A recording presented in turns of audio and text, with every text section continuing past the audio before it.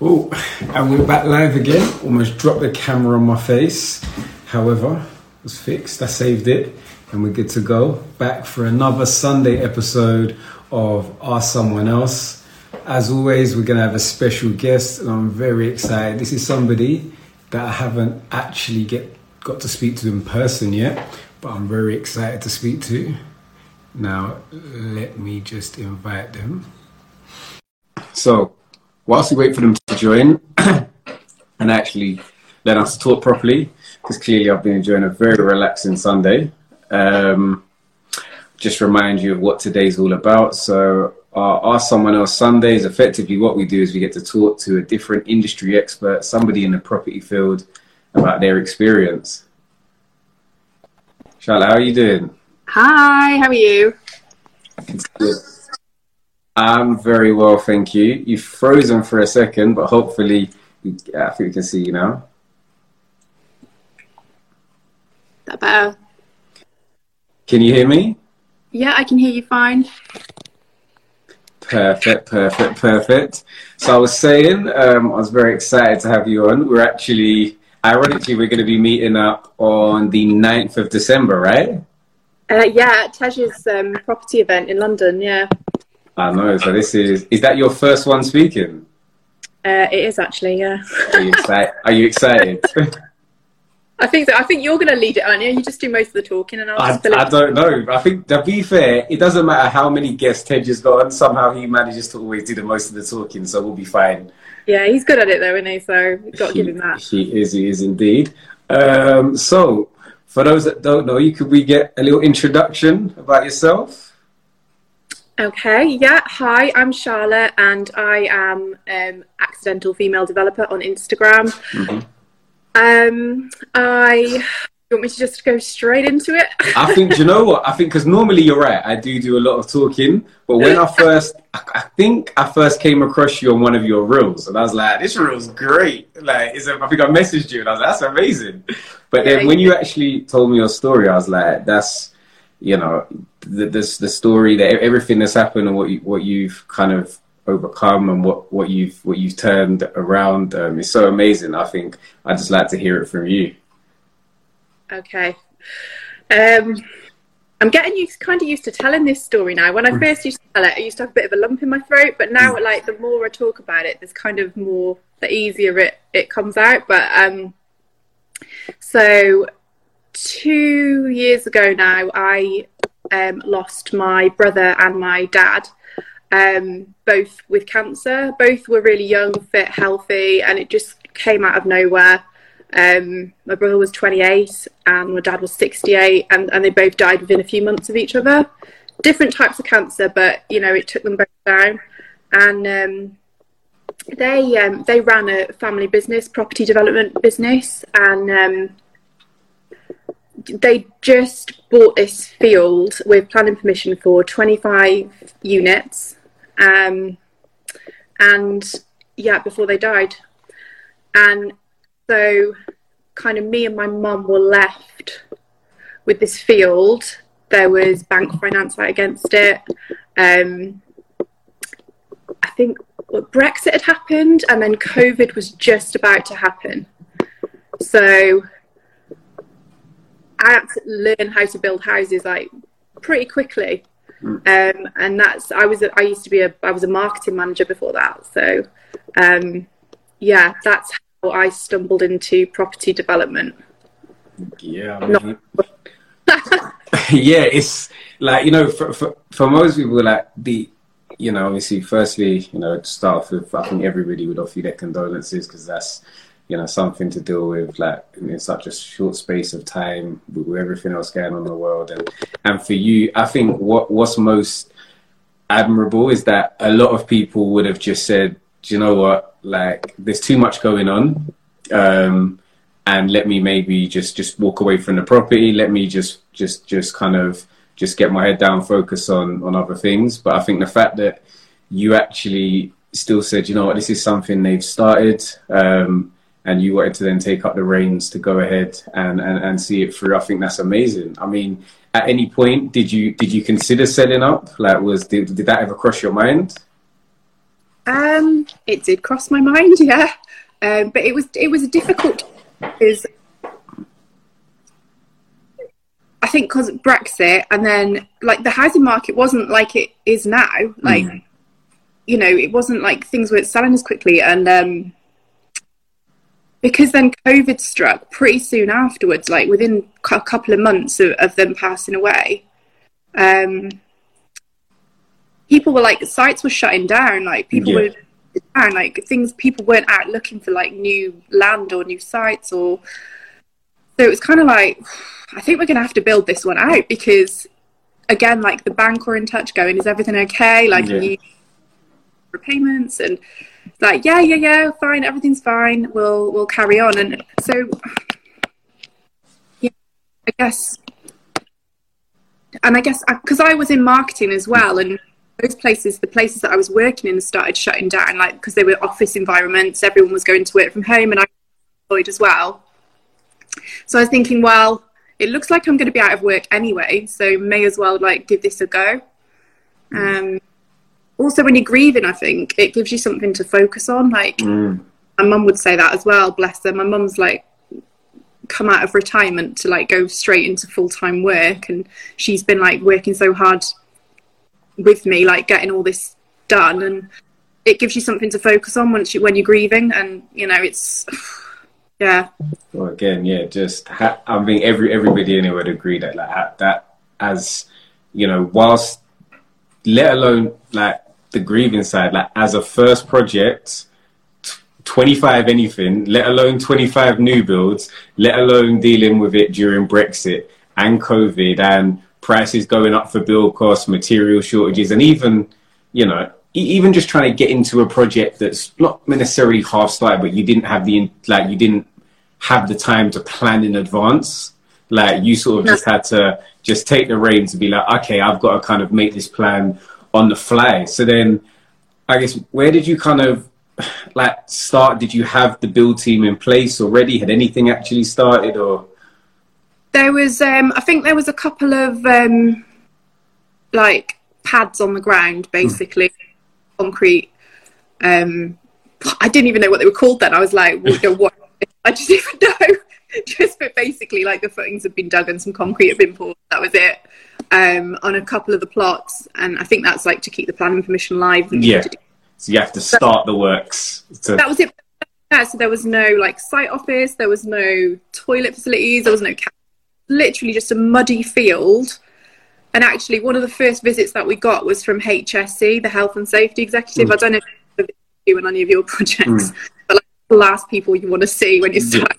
Yeah. Like, they did everything with a fine-tooth comb, and then we got a fine because we didn't have the right welfare facilities, and then once they visited you, you're on the radar. Then it's like day one of like starting a business, and then HMRC coming out and saying, right, you've got an audit.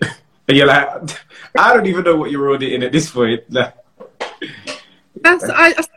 just thought, I just don't, and I didn't have the guts to say to them, look, this is what's happened. This is my first day on the site. I've never. I was just like playing along, going, oh yeah, okay, then I'll sort that out. Yeah, that's going on here. Just playing along. I just think like if you actually told them the truth. Yeah, and you sort of never know which way it would have gone if you told them the truth, if they would have been more amenable to say, okay, you know, we're going to give you some time, or if they would have been kind of like panic stations, like, well, we don't know what else is going to be wrong now, and they could have even been sort of more. Yeah, so I actually looked about that. I ended up going and doing a health and safety course, like a 5-day course, and like got that over with. So like now my health and safety is absolutely on point, like all the paperwork's done, everything. So they've been back five times they visited in the years. So they like you. I mean, you can just take that as, you know, they must like you. I got this new thing on. Oh, thank you, Goldman Blacks. We have badges now, so people can donate if they're enjoying the stream, I guess it's called. So this is fun. So thank you very much for that. I think with your story, because most people that I speak to, we're just talking general property. Oh, like, where did you start? Like, oh, I had a buy to let. But with you, I'm lost a little bit of where to ask questions because there was so much, that you were dealing with at once. And obviously there's the main, like, obvious, things that would be the hardest. But I guess, I think one thing that you said quickly is that you quickly sort of didn't shy away from problems. So you had a problem with health and safety, and the first thing was, okay, I need to go and get educated. I need to realize how that I can stop this being a problem for the future. And I think that's really good advice. Even if you're not building 25 houses, even if you're starting with your first rent-to-rent HMO, like understanding the compliance from day one. If you do have an issue, actually looking for a solution as opposed to shying away from it. And I guess that work ethic is something that really helped you sort of see this project through. So after health and safety turned up, what was sort of your next steps into? Was there any more education that you embarked on yourself?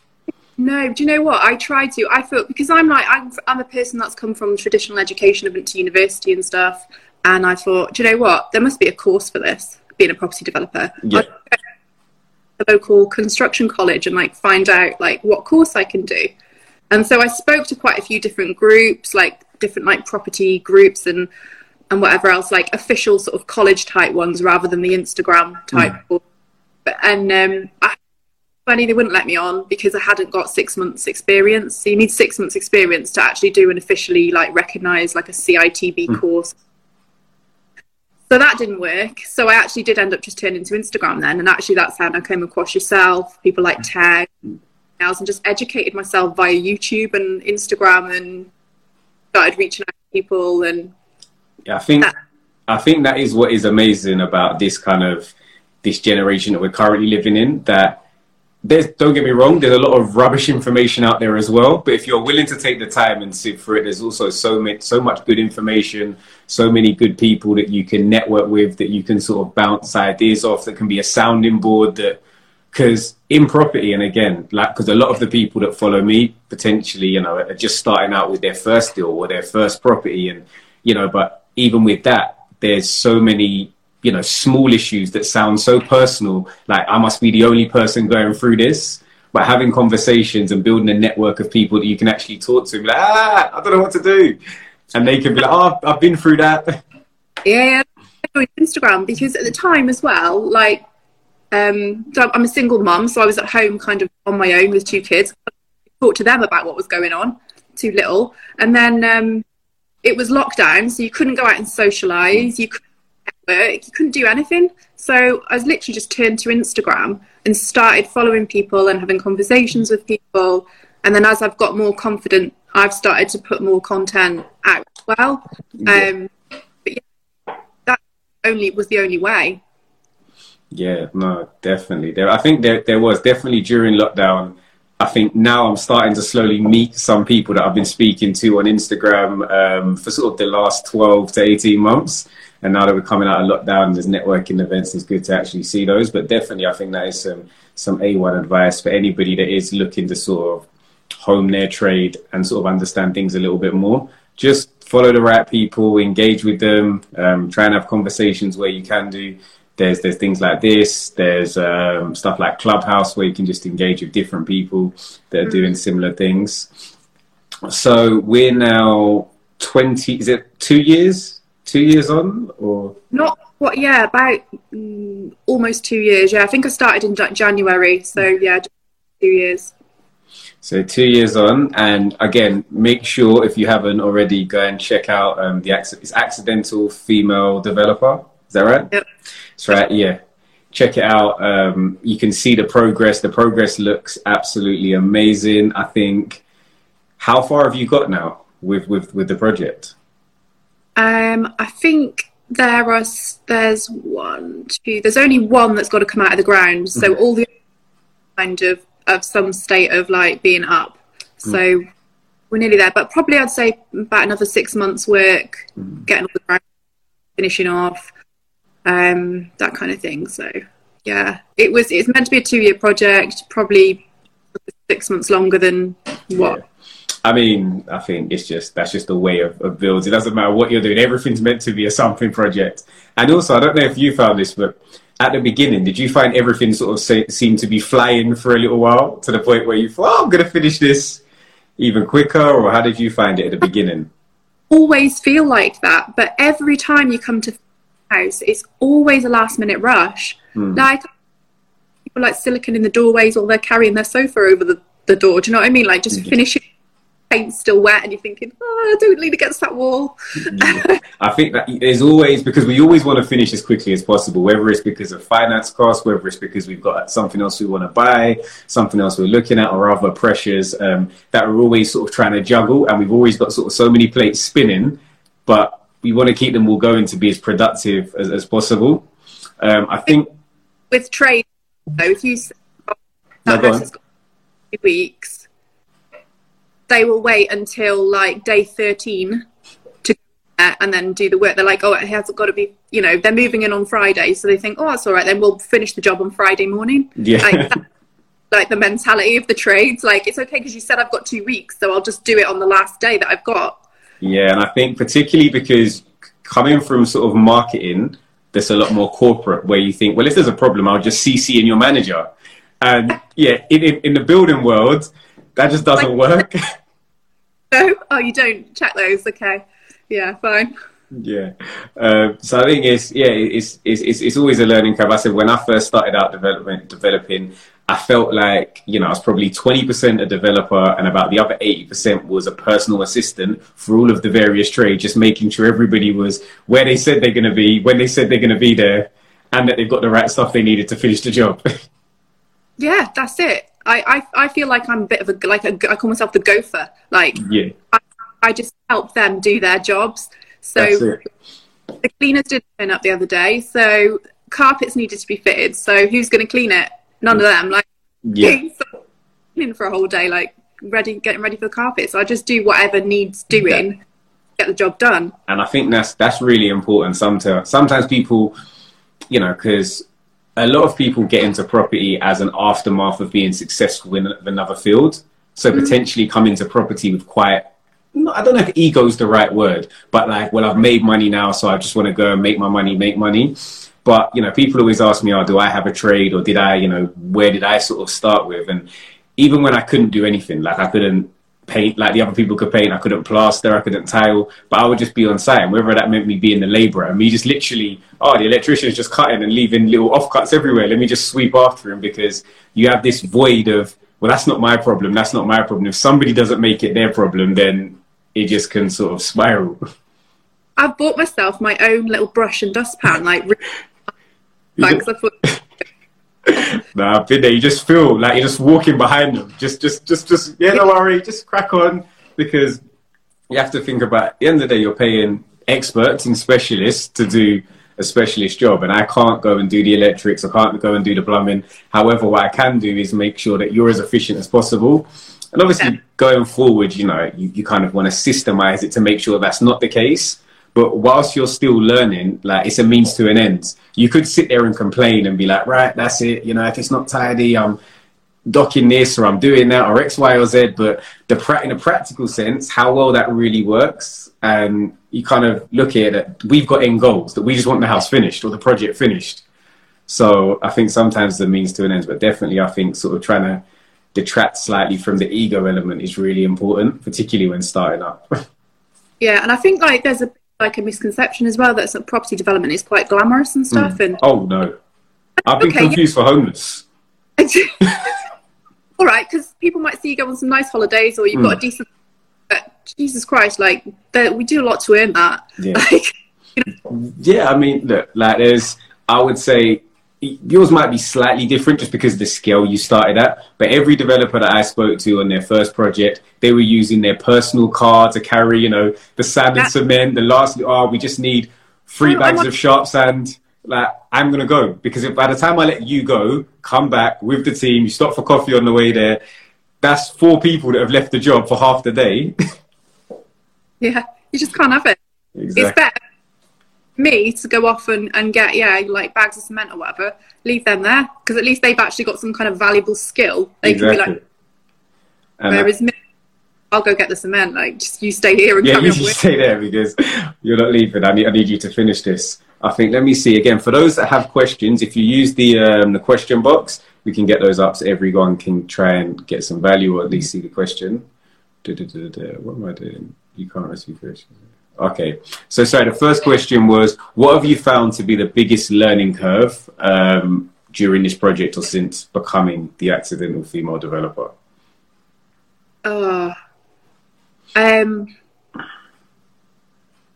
Money management. Like, that's what business is all about at the end of the day, isn't it? It's managing. Cash is king. Cash flow.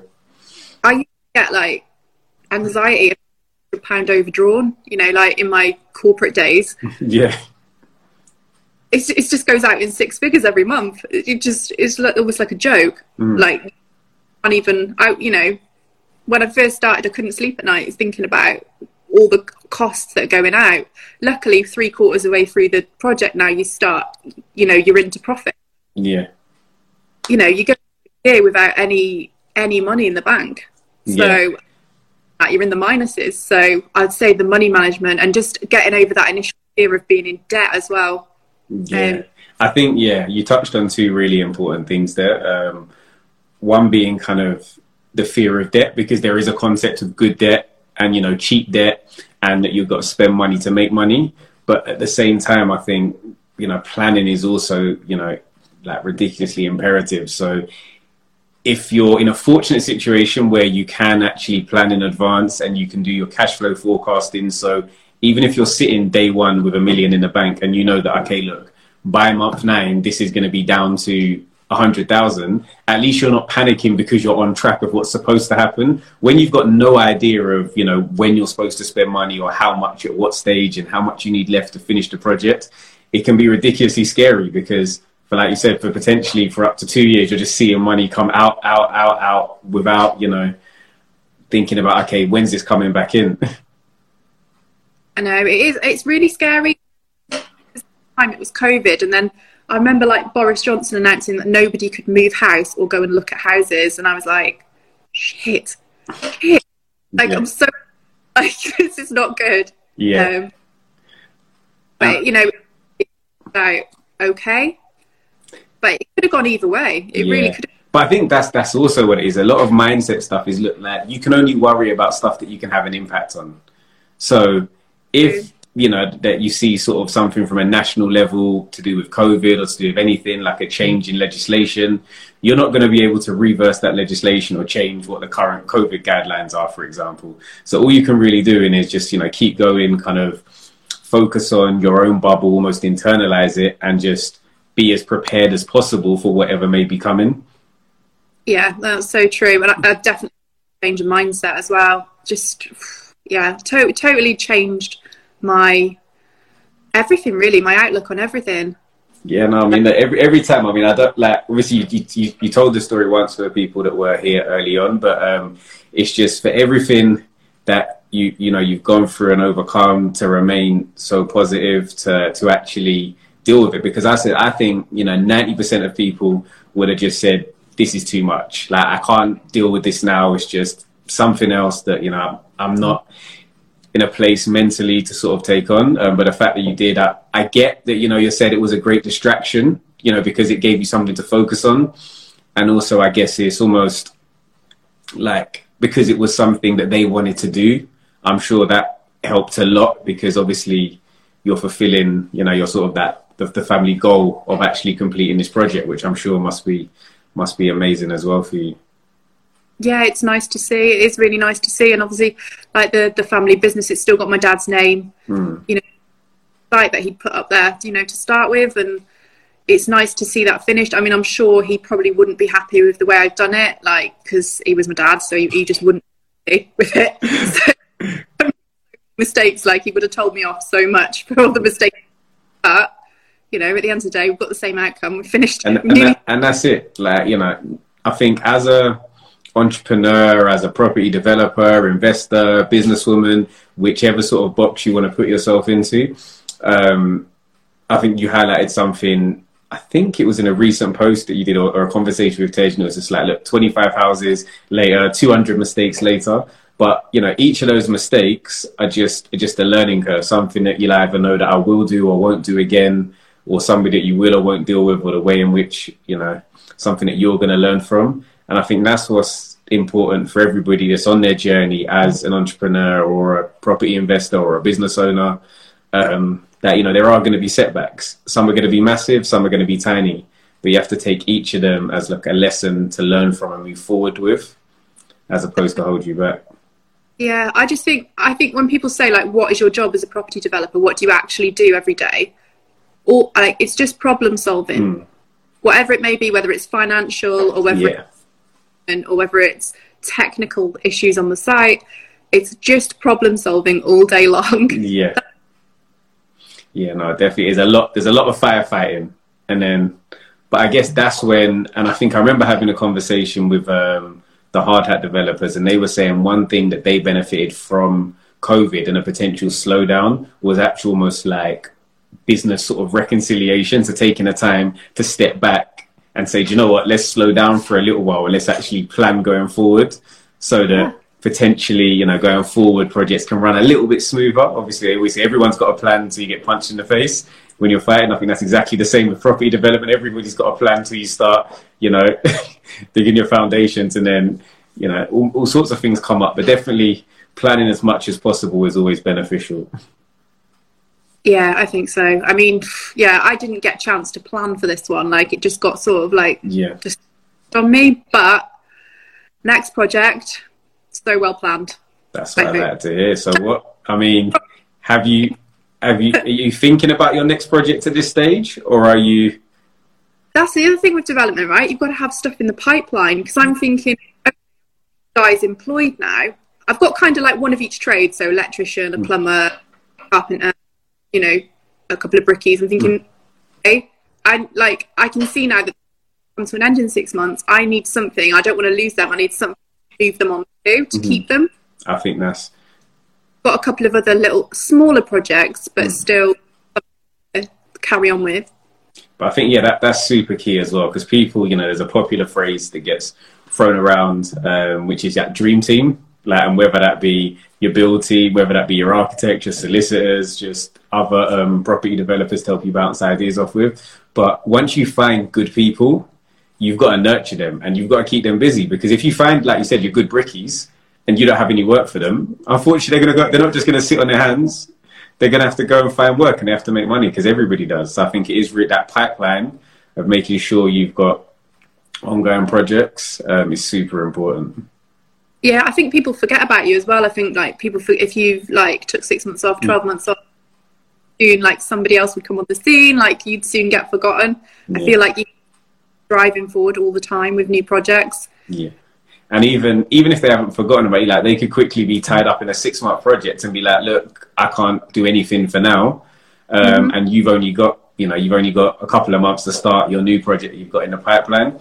So I definitely think working on that pipeline, and, you know, as much as we both mentioned, a lot of property development is firefighting and dealing with the here and now, you do have to sometimes be able to take that step back and not just work like in the business where we're there with our brush, and actually realize, you know what, as much as we're not as, you know, we're pretty good with a dustpan and brush, we're probably a lot better when it comes to more top level stuff of planning. And I think, like, that's ideally what you'd want to be doing all day. Yeah, literally. In an ideal world, sounds fun.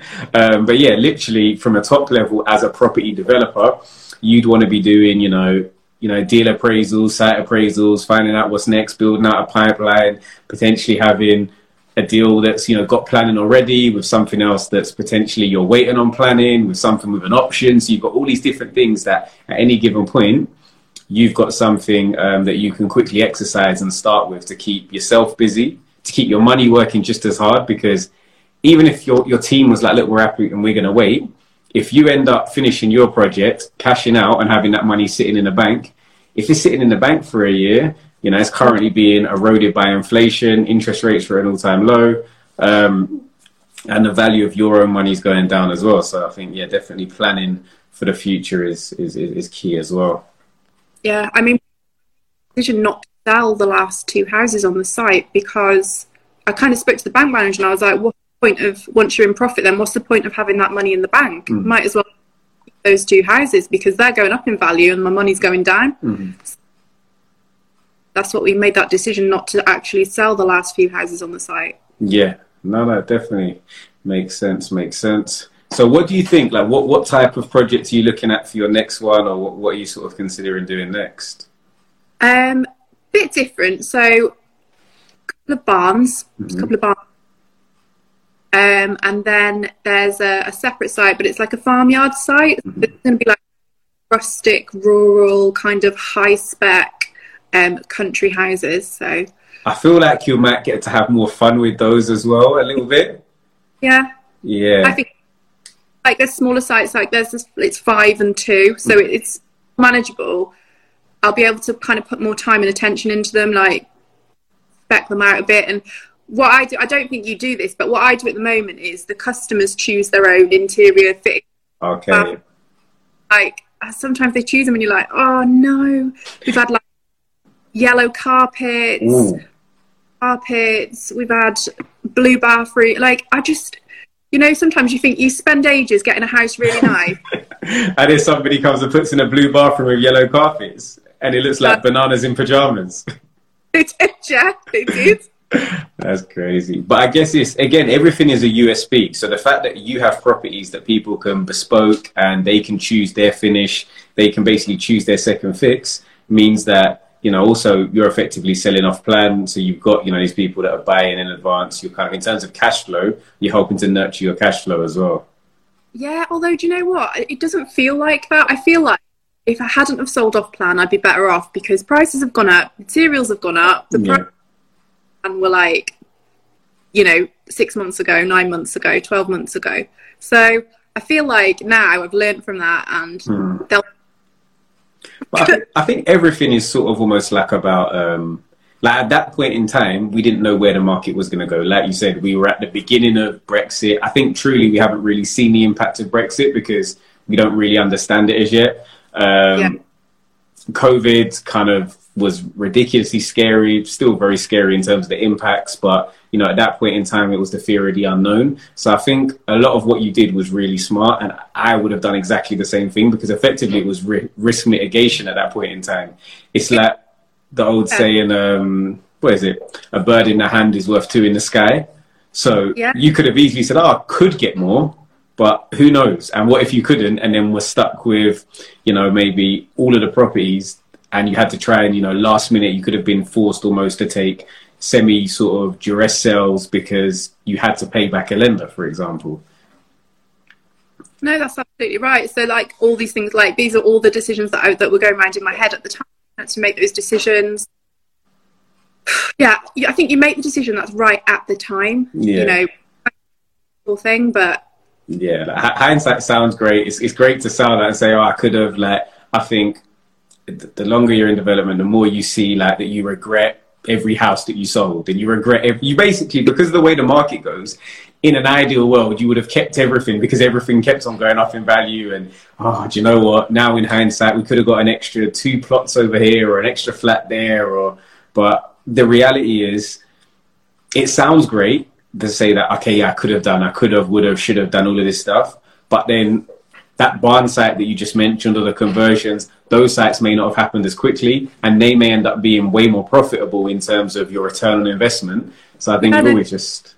Yeah, it's true. Being able to turn it over quickly and move on to the next thing, like this that as well. And obviously that's how the big house builders work. They're just they're selling off plan left, right and centre. Quickly, they just want to move on to the next site, and they're volume builders. It is, because a lot of it is we have to kind of, that you touched on with when you spoke about pipeline, is what the big home builders are looking at all the time. Is they're looking at their annualized return on investment or annualized return on capital employed, because it's great to do something quickly, but if you're not in and out quickly and then end up with an extra 6 months, although we both may have made the same money, if you made it, if you took 50% longer, then you're 50% less efficient. And if you've got investors involved that potentially are shareholders, then, they're not going to be as happy. So I think, definitely sometimes it's just all about your attitude towards risk as well. because some people would much rather take the risk and say, look, okay, you know what, I want to try and sell everything for maximum value, and it could work out perfectly, or it could go completely left. Yeah, and I know house builders as well, like around here, kind of the similar size, that do that. Like massively sell it for like probably between 50 and 100 grand, perhaps more than I would sell these houses selling. But they take longer to sell. They take a while because they're waiting for somebody with more money to come along and appreciate that finish. I think it works well in like London and, you know, the bigger cities. I live quite rurally around here, kind of West Midlands. It's different. We're getting a lot of money from South coming up. 75% of the houses that I've built, it's money from down south. People have downsized. Were they mostly owner occupiers, or did you get many investors? No, all as well. I'd say kind of. I don't want to insult anyone, but like probably 60 and over. Okay. Yeah, older, like selling their 1-bed, 2-bed flats down south. Yeah. And a 4-bed detached house for like between 350, detached garage, and like living that country life. Yeah, nice. I mean, it's crazy. Even in like sort of South, like even in London, like, you know, there's so many places in London where sort of zone 3 and zone 4, you're still looking at, you know, £500,000 for a 2-bedroom flat. So people are just going to sort of, you know, Greater London, the outskirts, sort of around the M25 sort of way, and they're picking up a detached house for the same thing. So you'll see a lot of people doing that, have a lot of conversations with people that are looking to downsize and are just looking at, you know, particularly with transport links becoming more efficient as well, with your HS2s and your Crossrails, that it works for a lot of people. Got a lot of my friends now, they just work from home, you know, so as long as you've got, make sure we put in the high-speed broadband, like there's so many people working from home, but then all the people that have bought these tend to be retired, so they're not really. But it's a balance though. Definitely the house market like is super buoyant, because a lot of people were now, whereas before they would take the trade-off because they had to go into the office, so would pay an extra 100,000 for a flat because it means they've got a half an hour commute rather than now. And now they're working from home, they would rather the 3-4 bedroom house with the extra room to use as a home office, spend more time at home. So I think particularly as a developer or as anybody involved in the property space, really understanding what your end user wants. So potentially, you know, if you're looking at, you know, a site that someone's like, oh, you could get maybe 20 flats versus 8 houses, kind of looking at what the trade-off is and, you know, who you think your actual end user or your own buyer is going to be and what they would want. No, absolutely, yeah, and it is like very much dependent on the area that you're in. Like the area I'm in, it's very rural, it's very quiet. It does tend to be kind of either people moving back, families moving back from the city. They've gone family back and have a 3-4 bed house, or they're retiring and they want it. That's low maintenance and, you know, ready to move into and quiet. That's what they're looking for. That's my market. That is good. I mean, like I said, your story. There's actually a few. Whilst we've got you, I'll ask a few of the questions that a couple of people have asked. So Sadie in property has asked, how did you find balancing motherhood with property development? Well, when down in COVID, I actually was taking them on the site and like hiding them in like good job health and safety. Exactly. Good that we blocked them on Instagram. It's all right. They're not it. Having them in the site office with me, and then if anyone important turned up, I was like, right, somebody here, you're gonna have to get out, get in the car. Like I was like hiding them in the boot of the van and like hiding them in the car, like just like that was a nightmare. It's so much easier now the schools are open. I'm so grateful. But yeah, it's difficult, and they're not interested at all. You know, if you try and get them excited about property, like, oh, do you want to come and see what I'm doing? No. How old are they now? 7 and 10. Okay. I mean, you'll see. I'm sure you'll see. Like, they get into that cusp of an age where it could potentially be one. But also because they've grown up in it now, they might have just got more used to it, and they're just thinking, oh, that just means that's a time I can't go and play whatever I wanted to play with, because I've got to go down to the site again. Yeah, that's it. They hate it. Like, no, not the site again. But I think that's it. Everything is a trade-off. Like, there's a means to an end, because they're going to super appreciate it in the coming years. you know, this all is that what hard work. Guys, this is like an opportunity for you to like be like do really well when you're older. You can get into this, you know, you could work with me, like, you know, just no, not interested. I don't want to be you. That's funny. Let me have a look at another question. So you kind of already answered that question from Abs, which was sort of what's next for you. Abs has also asked, are you enjoying what you're doing? You know what? I absolutely love it. And it's funny because like when my dad was around and running the business, I used to say to him, oh, maybe I'll like come and join, like you're going to need somebody to take over this, maybe I'll come and join you in the business. And he just went, it's not for you, like it's just not a place for women on the building side. He goes, you'll hate it. And I actually absolutely love it. I mean, saying that now, like I'm feeling it, like I'm wearing like 2 pairs of trousers. It's Long John season at the moment. It's so cold. My trainers, like health and safety wouldn't like my trainers either, but do not cut it. Like sack boots are absolutely key because I've got bad circulation and my toes are freezing. But I think what's great as well about this is, you know, for a lot of people, there is, even for myself, there's kind of an established face of what a property developer looks like, and it could be like an older sort of white middle-aged man. So like we know. People having, like us having these conversations, I think are really important because they're going to inspire, you know, a whole new breed of property developers and investors that are hopefully going to come and do way better than anything we've done and just come and smash it and do amazing things as well. Definitely. Like I still have people turn up on site and they're like, oh, excuse me, looking for the man in charge. Mm-hmm. I'm just like, wow, you're looking at him. Yeah. No, absolutely that. And I think, but that's also a good feeling as well, to just be able to just be like, yeah, it's me. Sorry. I said, I put one in my hand. I'm like, oh, I don't know. Just be on a wide off. So I haven't seen him. Just go look around there. Yeah. See if he turns up. No, that's good. That's good. Let me see. Got a couple more questions, which were, what are the most transferable skills from like your own sort of life or previous work that you think have helped you most in your property journey? Just like, I think because I used to be in marketing, it's definitely the project management side of it. Oh yeah. Like, project management, it's just different. It's just different industry, but it's the same. It's like it's the same skill, project management.